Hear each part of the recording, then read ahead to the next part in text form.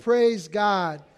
Well, if you haven't figured it out by now, I am Pastor Jose. I'm the lead pastor here at Church at the Bridge. And today, I have the distinct pleasure of pointing you to the Word of God. We've been on a series the last couple of weeks entitled All Things New. Now, I don't know if you've ever considered what the Word of God says. And it's important that I say this. For those of you that have been here a while, you know what I'm going to say already. But I just want to point this out very clearly, that we are looking to God's Word. We are not looking to my opinion. We're not looking to a church doctrine. We are looking to the Word of God. And the reason why today we look to the Word of God is because that's the power of God.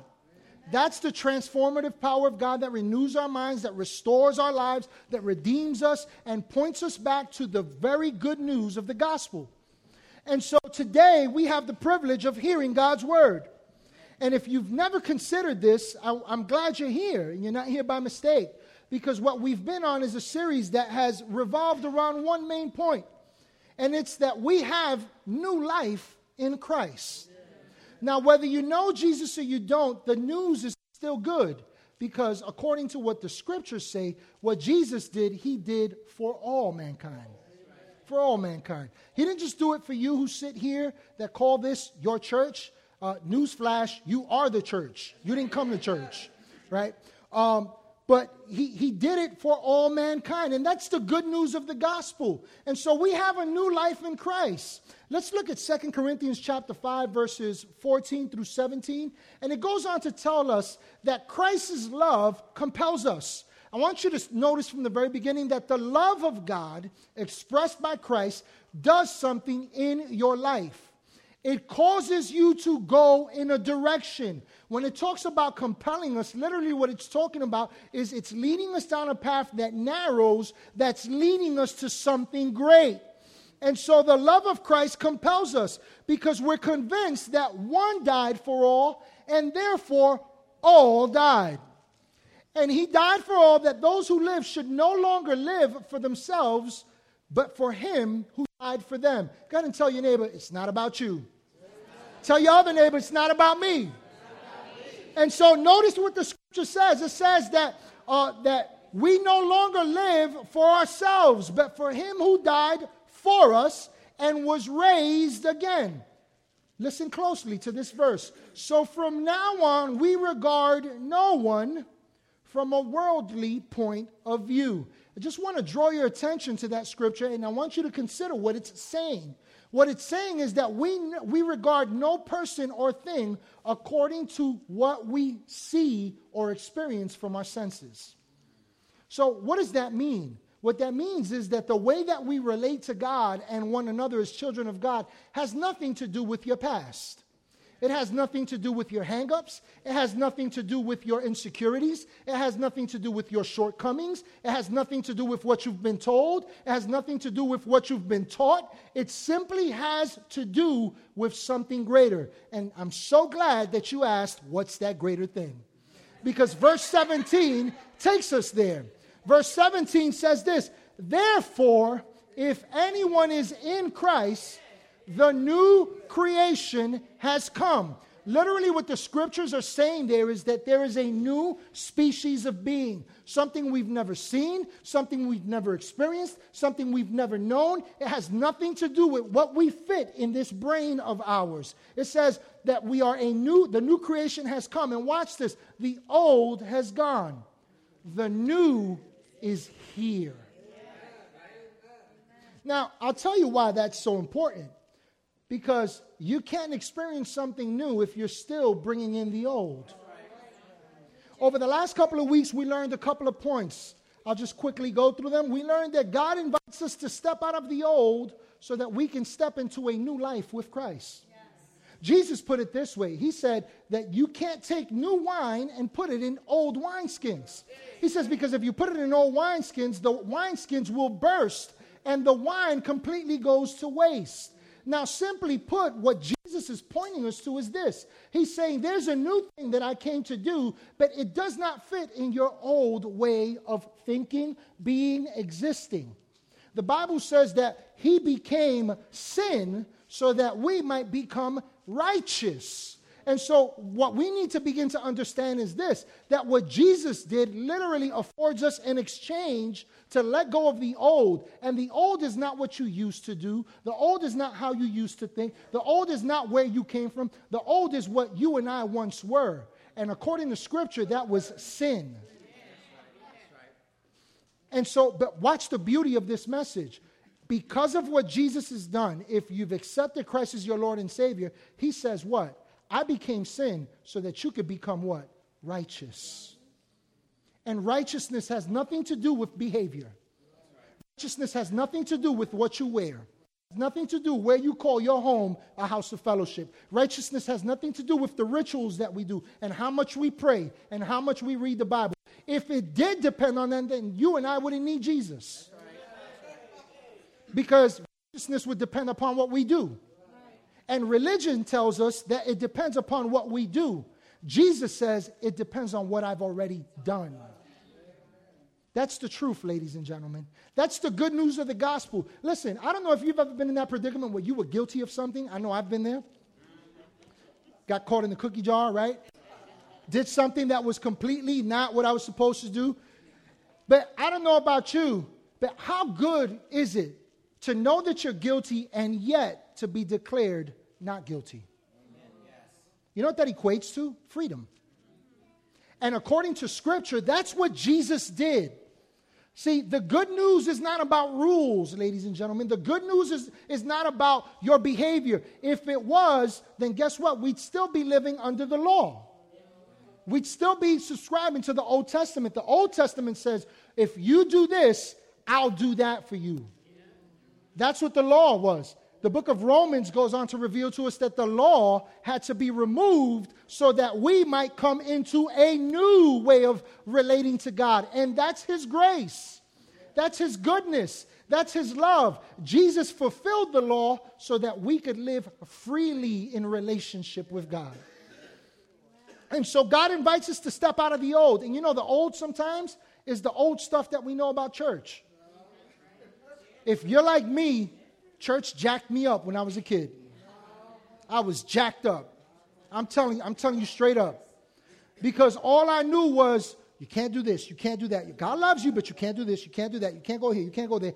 And so I was going to hell for the movies, going to the movies. I was going to hell because I was hanging with the wrong people. And the thing is, I bought into a mindset that said, you're wrong in God's eyes. You're not good enough.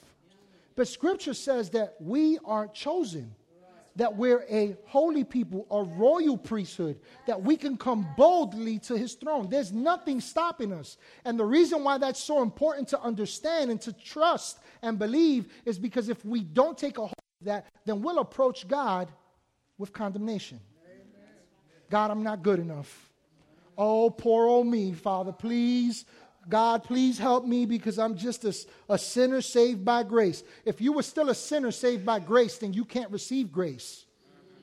Because grace is something He's already done. That makes sense? I hope I'm not going over your head here. Right? But we can't approach a new life according to the old. The other thing that is that our position has changed. And because of it, our conditions can change too. Scripture says that you are now seated in heavenly places in Christ Jesus. Scripture says that you are no longer in this world, you're not of this world while you're in it. And so the truth is that while we're located here physically, according to our new creation, who we now are, we're right with God. Scripture says you're an heir and you're a joint heir with Jesus. Everything that is Christ's is yours now. You are as holy, as righteous, as good as you'll ever be. Why? Because Jesus did it, not you. Amen. Not us. Amen. And so that's good news. And lastly, last week we learned that a new life in Christ isn't about living our life. It's about living His life. Listen, we can't approach a relationship with God thinking that it's, for example, me, Jose 2.0. It's just a better version of the old me. That's not what Christ came to do. The Bible says that Christ now lives in you because you are united. You're one spirit with Him. and you are now united unto him. So you are just like him in him. He lives through you. And so if we're of the mindset that says, God, I'm just living for you, we're missing something. Because God didn't call us to live for him. He called us to allow him to live through us. That makes sense? And so, if you think about what it takes to embrace something new in your life, I don't know if you've been there, I know I have, you quickly realize that in order to embrace it, to receive it, to participate in it, it takes having an openness to change. That makes sense? And so I remember when my wife and I first got married. Talk about culture shock, right? Talk about culture shock, right? So let me give you a few examples of what I'm talking about, and I'll lead you to the point that I'm making here, is this. I remember that after we got married, I couldn't just go and come as I pleased, right? You know what? I also realized that there was a certain type of way that you're supposed to put toothpaste down, a certain way you're supposed to use the tube. And, it's just, okay. But here's where the shock came. See, Rosa Telvina Garcia, my mother, was no fool. She raised 6 of us, right, by herself, worked 2 jobs, raised 6 of us, 5 girls and 1 boy. Trust me, I know what hell is like. I've been there, right? Let me stop. Let me not say it. I love you, sisters, because I know some of you are going to be listening to this at some point. But here's the thing. My mother, when she cooked for us, there was rice with everything. Rice with soup. Rice with chicken. Rice with pasta. Rice. Rice with vegetables. Rice. And so, look, I love me some rice. I can throw down on rice. Listen, I will never starve. You know what? I could take rice, crack an egg in it, mix that sucker up, and I'm good to go. And if I really want to get fancy, I'll open up a can of Vienna sausages and pop that in there. I'm really good. Now I got a gourmet meal. So I remember we get married, and I come home one day from work, and we were still in that phase where you could still hear the angels singing every day. And so I get home this day from work, and the angels are singing and everything, and I see my beautiful wife. She's still beautiful, more beautiful than ever before. I love that woman. I thank God for her. But I walk into the house, and I give her a kiss, and the kids are doing what they're doing and all that. And I said to my wife, I said, what's for dinner? I said, just go put your stuff down. Come on. So I settle in and all that. I change, wash my hands, wash up. And she says, all right, everybody come on and sit down, and come into the kitchen. And it's pasta, right? Awesome. But I'm looking at the plate while we're saying grace, and I'm saying, where's the rice? And so I said, babe, there's no rice with this plate. And she said, the old is gone. All things are now new. I'm kidding. She didn't say that. She didn't say that. But my point here is simply this, that the union of marriage changed everything in my life, and it changed me. But the experience of life change gradually happened as I began to see things differently. And why do I share that with you? Because in like manner, our union to Christ changes our lives, it changes us, but that change is gradually experienced as it changes how we see. If you're looking for a big idea, I want you to wrap your head and heart around this. What you see is the key to experiencing your new life in Christ. Listen, God has done his part. He's given us his very best. The question is, what do you see? What do you see? Oh, Pastor Jose, I've been walking with the Lord for 30 years, 40 years. Let me ask you a question. How is the Word of God informing what you see? How is your relationship with Jesus informing how you approach life? I'm not talking about behavior, ladies and gentlemen.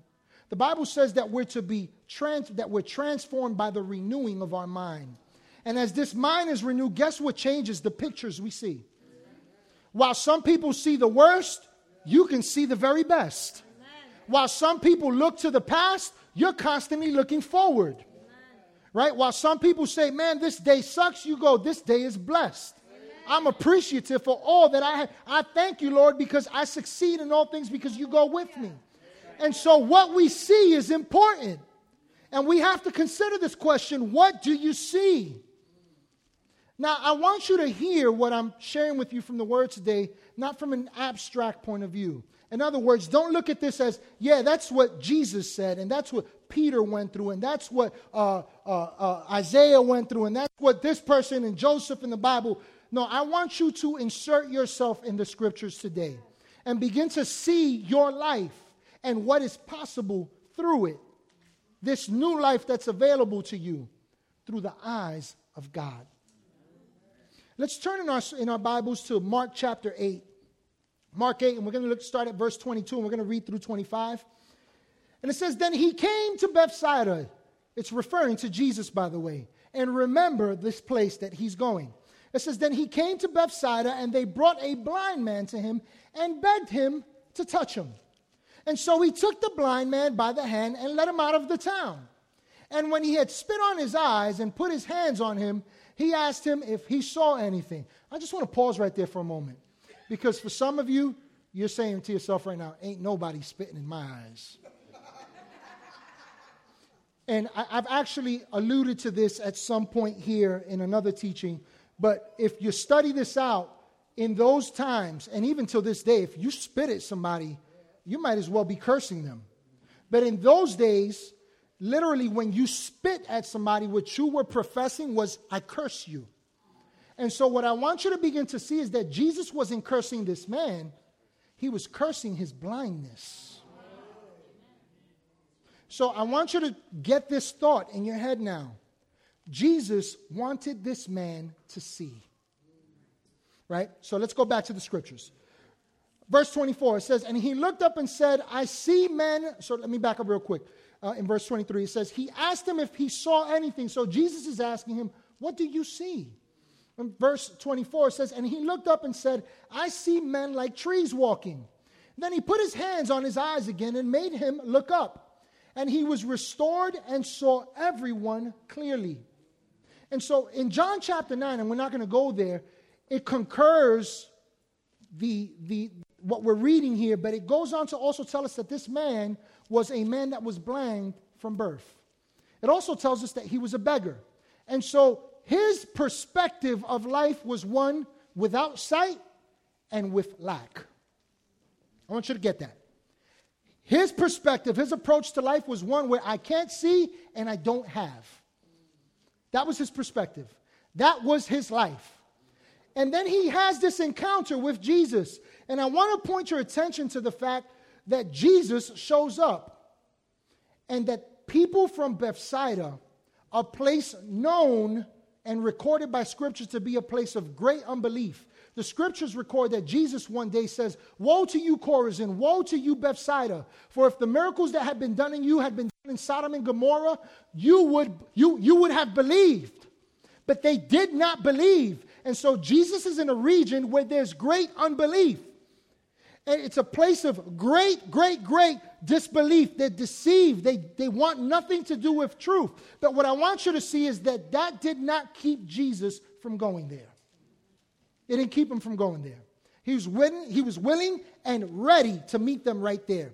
And so despite the culture of unbelief, Jesus was willing to meet a man there who was in need of healing. But we should take special note that he was unwilling to leave him there so that he could receive his healing. Notice that the scripture says, if we could put that back up in verse 23, it says that Jesus took him, the blind man, by the hand, and he led him out of the town. He took him out of there. You know why? Because he wanted him to embrace and receive something new. But while dwelling in unbelief, he could not receive it because he was still stuck in the old. And so Jesus takes him out of Bethsaida, right? And then he spits in his eyes, right? But here's the thing. This is the only time ever recorded in Scripture where Jesus prays 2 times for a person for the same thing. And what I want us to consider here is this, that this encounter is more than just about a man receiving his sight, more than just about a man receiving his healing. No, literally what we see is that Jesus was unwilling to leave him without sight. Now you might say, man, that's a cool Bible fact for that guy. No, ladies and gentlemen, the Bible says in Acts chapter 10, I believe it's verse 38, that Jesus, anointed and full of power, went around doing good and healing all that were demon possessed, that were demon oppressed. I want you to see that Jesus himself said, I came to give sight to the blind. And so what we see here is that there was no deficiency, there was nothing lacking on the part of Jesus. So where was the lack then that Jesus had to pray 2 times? I want you to consider what Jesus asked him. He asked him, what do you see? What do you see? See, if you have to see it to believe it, and let me just pause right there for a moment.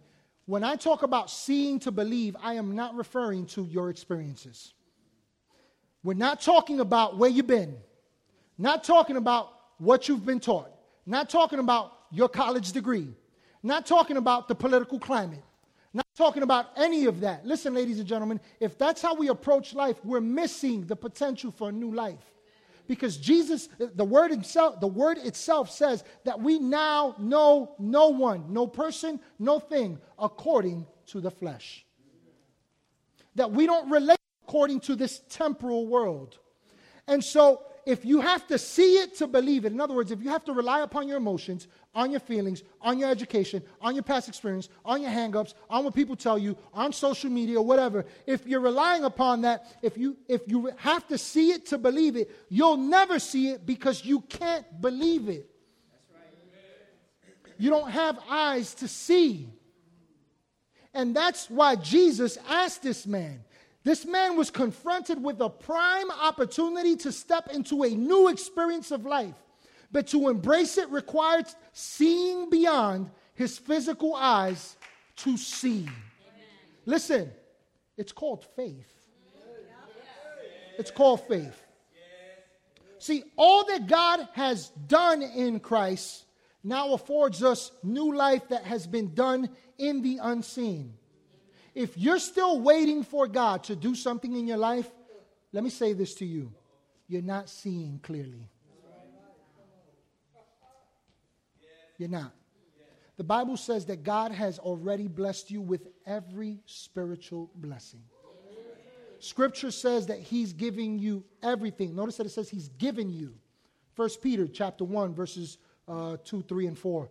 It says that he's given us everything that pertains to life and godliness.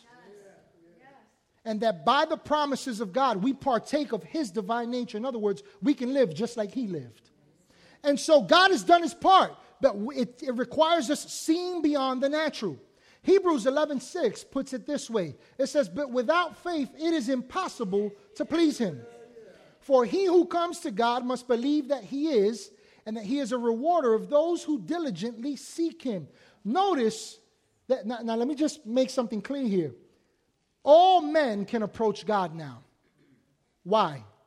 Because Christ has paid the price. Now, for the person that does not know Jesus as Lord and Savior and does not grasp the truth, there's a limitation because there's an absence of truth. So the approach is limited. But what I want you to see is this, that what it reveals to us about God is that the only way that we can connect and relate and partake and receive and walk in all the promises of God is by this one simple thing called faith. Hebrews 11:1 puts it this way. It says that faith is the substance of the things that we hope for. That word hope there speaks of confident expectation. And so literally, faith is the very thing that gives us the confidence for what we expect. And then it goes on to say, and it is the evidence of things unseen. And so we're talking about a sight that goes beyond the natural. We're talking about a sight that is renewed and defined by the truth that God's word reveals. It's very different. And so, the one who can relate to God and participate in anything that is from God is he that actively exercises and walks according to faith. Let me give you an example of that, just to give you an idea. Si yo les digo a ustedes que yo tengo una caja, un tesoro completo, y en ese tesoro tiene un valor de más de $2 millones. ¿Cuál de ustedes? Y yo les digo, y la persona que levante la mano primero es la persona que se lo voy a dar. ¿Quién levanta la mano? Okay, a few of you got the picture, right? Now, let me say that in English. If I told you that right under that table, I've got a treasure, and it's upward in value of $2 million, and the first person that raises their hand can have it. Who's raising their hand? Some of you just like, he's a liar. That's not true. What am I, on candid camera? No, listen, here's my point with that. I want you to think about this. The language of our new life in Christ is one where we see and speak in the unseen, so that we can live and see it in all that we see for life. Why do I share that example with you about the English and Spanish? Because those of you that could relate to what I was saying when I was speaking in Spanish quickly could respond. You could access it. Right. And for those of us that speak in English, right, once you heard it in English, whether you raised your hand or not and went for it, you qualify because you understand the language. You can connect to it. And so the way that we connect and we relate to God is by the unseen. It's by faith. Colossians chapter 2, verses 6 through 10 says this. It says, so then, just as you received Christ, Jesus our Lord. So let me just pause right there. Notice that it's referring to how we receive Jesus. Right? It says, so then, just as you receive Christ as Lord, continue to live your lives in him. In other words, what the scripture is saying is this. The same way you receive Jesus, by that same measure, that same way, continue to live with Christ. Continue to allow Christ to live through you. And so verse 7 goes on to say, rooted and built up in him, strengthened, listen closely, in the faith as you were taught, and overflowing with thankfulness.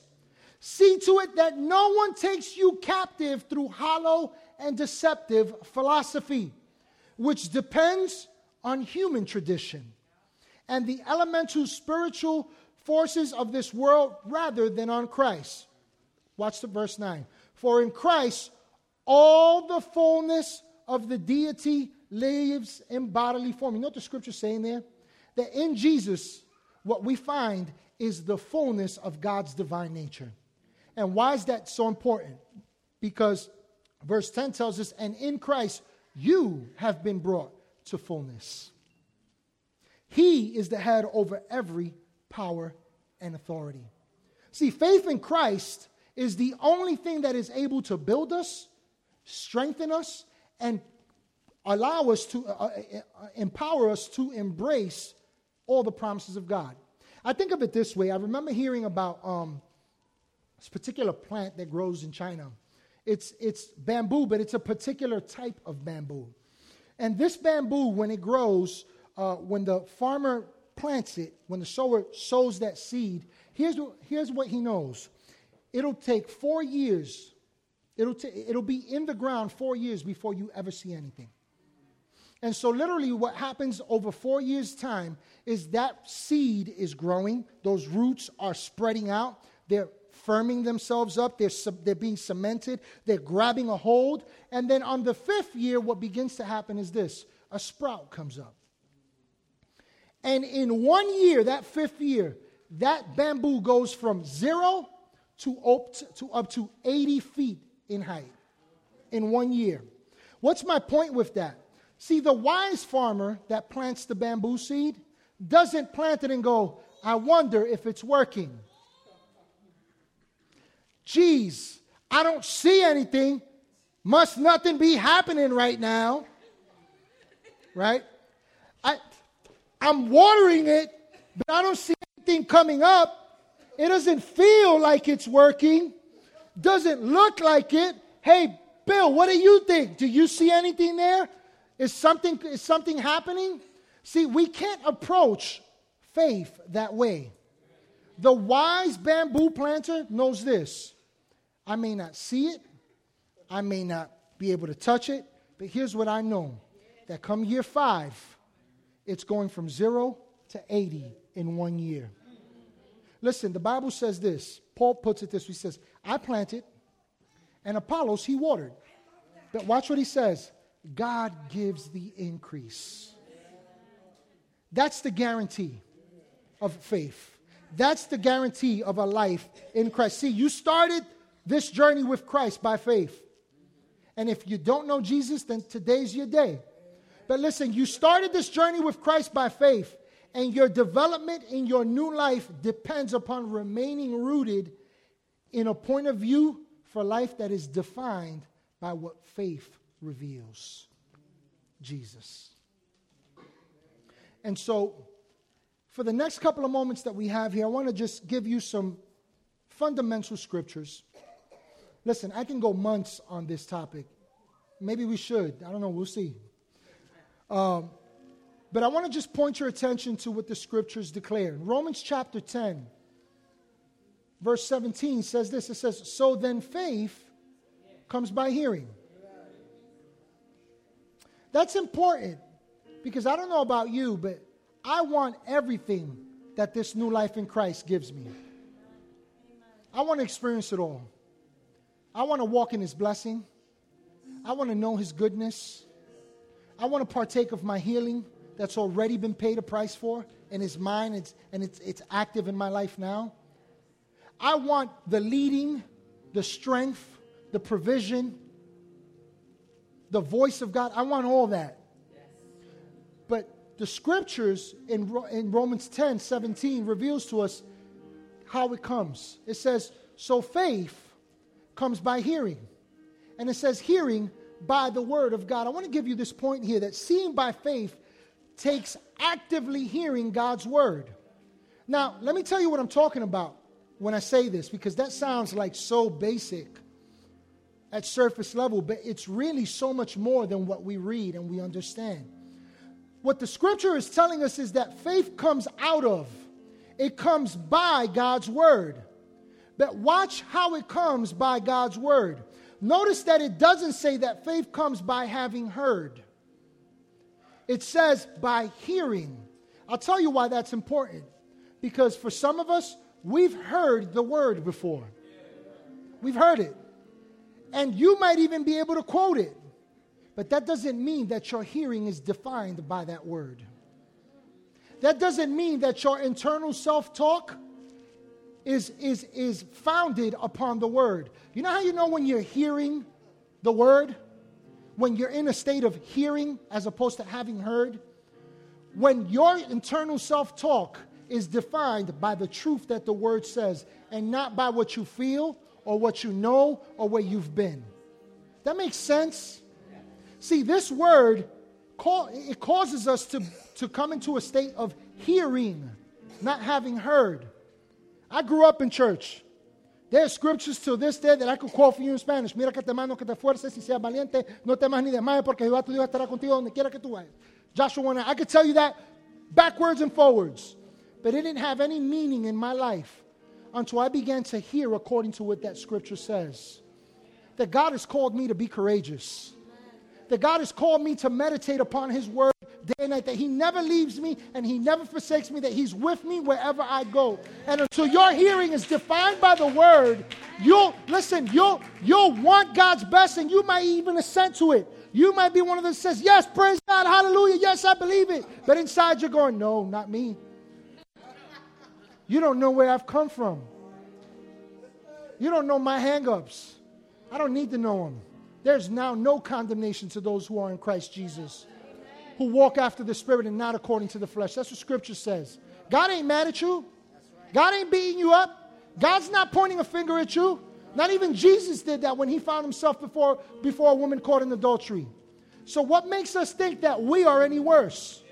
God loves you. God's for you. God's with you. God's given His best for you. But how are you actively hearing the word? I don't know why I feel the need to say this, but I'm just going to say this. For some of you, everything that I'm saying right now challenges everything you think you know about God. It rubs you the wrong way. Maybe it even makes you mad. Ladies and gentlemen, I simply present to you the truth of God's word. And if somehow it rubs against something that you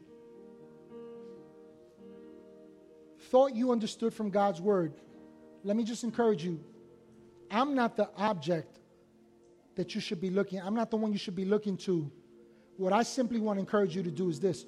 Go back to God's word and see what God's word says. What God's word says. Don't hear what I'm saying through your filter. Hear it through the word. Let God's word challenge that. Let God's word teach you. Romans 1:16 and 17 says this. It says, for I am not ashamed of the gospel of Christ, for it is the power of God to salvation for everyone who believes. Let me point something out to you about this scripture. Notice that the power that's necessary for you to live this life of salvation is God's word. That's what the scripture says. But it's for that one who believes what he's receiving from the word. It says, for the Jew first and also for the Greek. Watch it. Watch verse 17. For in it the righteousness of God is revealed from faith to faith. As it is written, the just shall live by faith. Now here's what I want you to consider. That all that the word reveals is what's right about God and what he's done right in you. And as we begin to accept and believe the truth, listen, scripture says you are the righteousness of God. That you are holy. Yeah, it says that. Some of us, we've been told you're a sinner. No. If you know Jesus, according to scripture, you're a saint. You're a saint. And so, why do I share that with you? Because all that the scriptures reveal empowers us to embrace the righteousness of God and know who we are in Christ. And why is that important? Because it is that same truth that takes us from one step of faith to the next step of faith. See, seeing by faith isn't for the moment. It's for a lifetime, ladies and gentlemen. God doesn't call you to have faith for a moment. God doesn't call you to have faith when things go wrong. When it doesn't fit, when it doesn't make sense, when you struggle. Listen, the scriptures say that you have a shield of faith. And it says that by that shield, that's what it's calling your faith, that you extinguish the fiery darts, which are the lies, the deception of the enemy. But the problem is this: if you're going from an experience of faith, if your approach to faith is this, well, I believe you, God, because now I'm going through this situation, then here's what it reveals. You didn't have your shield up to begin with. You haven't been hearing according to faith. You haven't been seeing according to faith. And you haven't been acting according to faith. And so we're called to live by faith. And faith is not for the moment, ladies and gentlemen. It's for a lifetime. That's why the Bible tells us that we go from faith to faith. Think of it this way. Here's one step of faith. Some of you, this is the first time you walked into a church. And you took a step. And you know what? I thank God that you took that step. But there's always, here's the beauty of a relationship with God, this new life in Christ. There's always another step, which leads us to another experience of faith, another promise of God, which opens our eyes. It reveals this new life that's ours in Christ. In Isaiah 45, verse 11, it tells us, thus says the Lord, the Holy One of Israel, and his Maker, ask me of things to come concerning my sons. Now listen to this. It says, and concerning the work of my hands, you command me. I struggled with this scripture for years, for many years ago. I struggled with this scripture a long time ago because I had an issue with believing, and I lacked understanding as to what it actually means when the scriptures say, you command me. Mind you, this is the prophet Isaiah speaking directly from the Lord. And what God says here is, concerning the work of my hands, you command me. That word command there means to appoint. It means to commission. It also means to empower for the purpose of releasing one to do what they're supposed to do. And so what God is literally telling us in this scripture, and you'll see how it relates to this point of seeing by faith, is that God instructs us to give direction and empower the release of his hand by his word. And why is that important? Because when you can see a new possibility by the active power of the word, you can believe it and you can declare it. And God's power has direction to bring it to pass in your life. Let me put it to you this way. God, by your stripes, I'm healed. Listen, can I say something? Simply saying that is just words. It's just words. That's all it is. It's words. Now, it's a completely different experience when you understand, Jesus, what you did literally reveals everything that was wrong about me. And you took that and you removed it. And according to your word, it says that by your stripes, not I will be healed, not I can be healed, but I am healed. And so, Lord, I see myself as whole. While the doctors may say, this is your condition, what you're more focused on is your position. And what you're saying is, God, I know I'm healed. And God, I trust in your word. And so I believe according to your word, and I agree with it. And I know that the manifestation of my healing must come. And so watch what begins to happen when you believe and you see according to the word, despite what other people might say, your experience changes because of what you see that brings it to pass. It releases God's word to act in your life. You know, the scripture says that we have ministering angels. And in the Old Testament, it reveals that they respond to the word, to the voice of the Lord. And so when we believe the word, we see ourselves according to it, and we speak it, there's a release of everything that God's word declares. As we close out here today, I want to leave you with one last point. You know, there's a purpose for faith. There's a purpose for it. And it's not about my car. It's not about my home. It's not about improving my life. Listen, all those things are good, and all those things happen as a byproduct of Jesus in your life and of his blessing and of revelation from his word. But faith gives us eyes to see Jesus and walk by faith. Listen, the purpose of faith is to see Jesus. 2 Corinthians 3:18 tells us that when we look to Jesus, it's as if we're looking into a mirror. And as we look into that mirror, we're transformed from glory to glory. You know what the Bible's saying? When you see Jesus, you begin to see who you really are.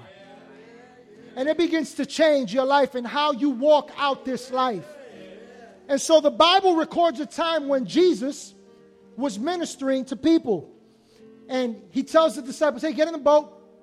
I'll meet you on the other side. Go ahead and go while I dismiss the people. I'll catch you guys on the other side. And so the disciples get in the boat and they get going. And the Bible says that Jesus went up onto a mountain and he went to pray. And then afterwards he says, I'm going to meet them. The thing is, he says, I'll meet them while they're en route. The only problem with that, according to the natural, is that they were still in water. And so the Bible says that Jesus begins to walk on water towards them. And as he's walking, the disciples, they defer back to what common sense says. You know, common sense ain't always good, especially when it comes to matters of faith. But the Bible says that they see Jesus and they begin to freak out and they say, it's a ghost. Oh my God, it's a ghost. What is this? And then the Bible says that one of the disciples, well, actually, what the Bible says is that Jesus says to them, take courage. It is I. He says, don't be afraid. And then Peter, the scriptures tell us, steps out of the pack. He leaves the herd. He steps out of the place of unbelief and he says, Jesus, he says, Lord, if it is you, tell me to come to you on the water. You know what he's saying? Hey, if it's you, then I want to do what you do. I want to go where you're going. I want to go the way you're going about it. I want to do it like you're doing it.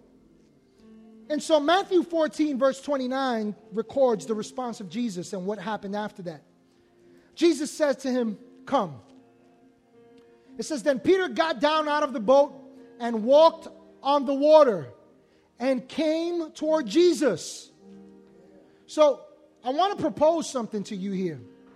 That Peter gets sight of Jesus. He sees it's Jesus. The Bible says this in Hebrews chapter 12, I believe it's verse 2. It says, looking unto Jesus, who is the author and the finisher of our faith. Right? And so literally, when you look to Jesus, something happens. And so Peter sees Jesus. He gets sight. This is Jesus. And so he says, I want to do what you do. And so Jesus says to him, come. Now, mind you, that defies common sense. That defies natural circumstances. And so Peter steps out. But Peter didn't step out on water. Peter believed the word of Jesus that said, come. And Peter walked on a word. Peter believed. And so because Jesus said, come, he says, I can go. But watch what happens here. It says, but when he saw the wind, in verse 30, he was afraid and beginning to sink, cried out, Lord, save me. Immediately Jesus reached out his hand and caught him. You of little faith, he said, why did you doubt? Listen, what I love about this occurrence between Peter and Jesus is this, that it's not just his story, it's our story. See, today you're hearing the word of God. And the word of God beckons you to step out of an old life, an old way of thinking, an old understanding. It calls you to break away from the pack, from the herd. And it invites us to a life of abundance, a life of blessing, a life of the goodness of God, a life of the promises of God actively working in our life. And what we see here is that Peter did not begin to sink until he took his eyes off of what the word revealed to him.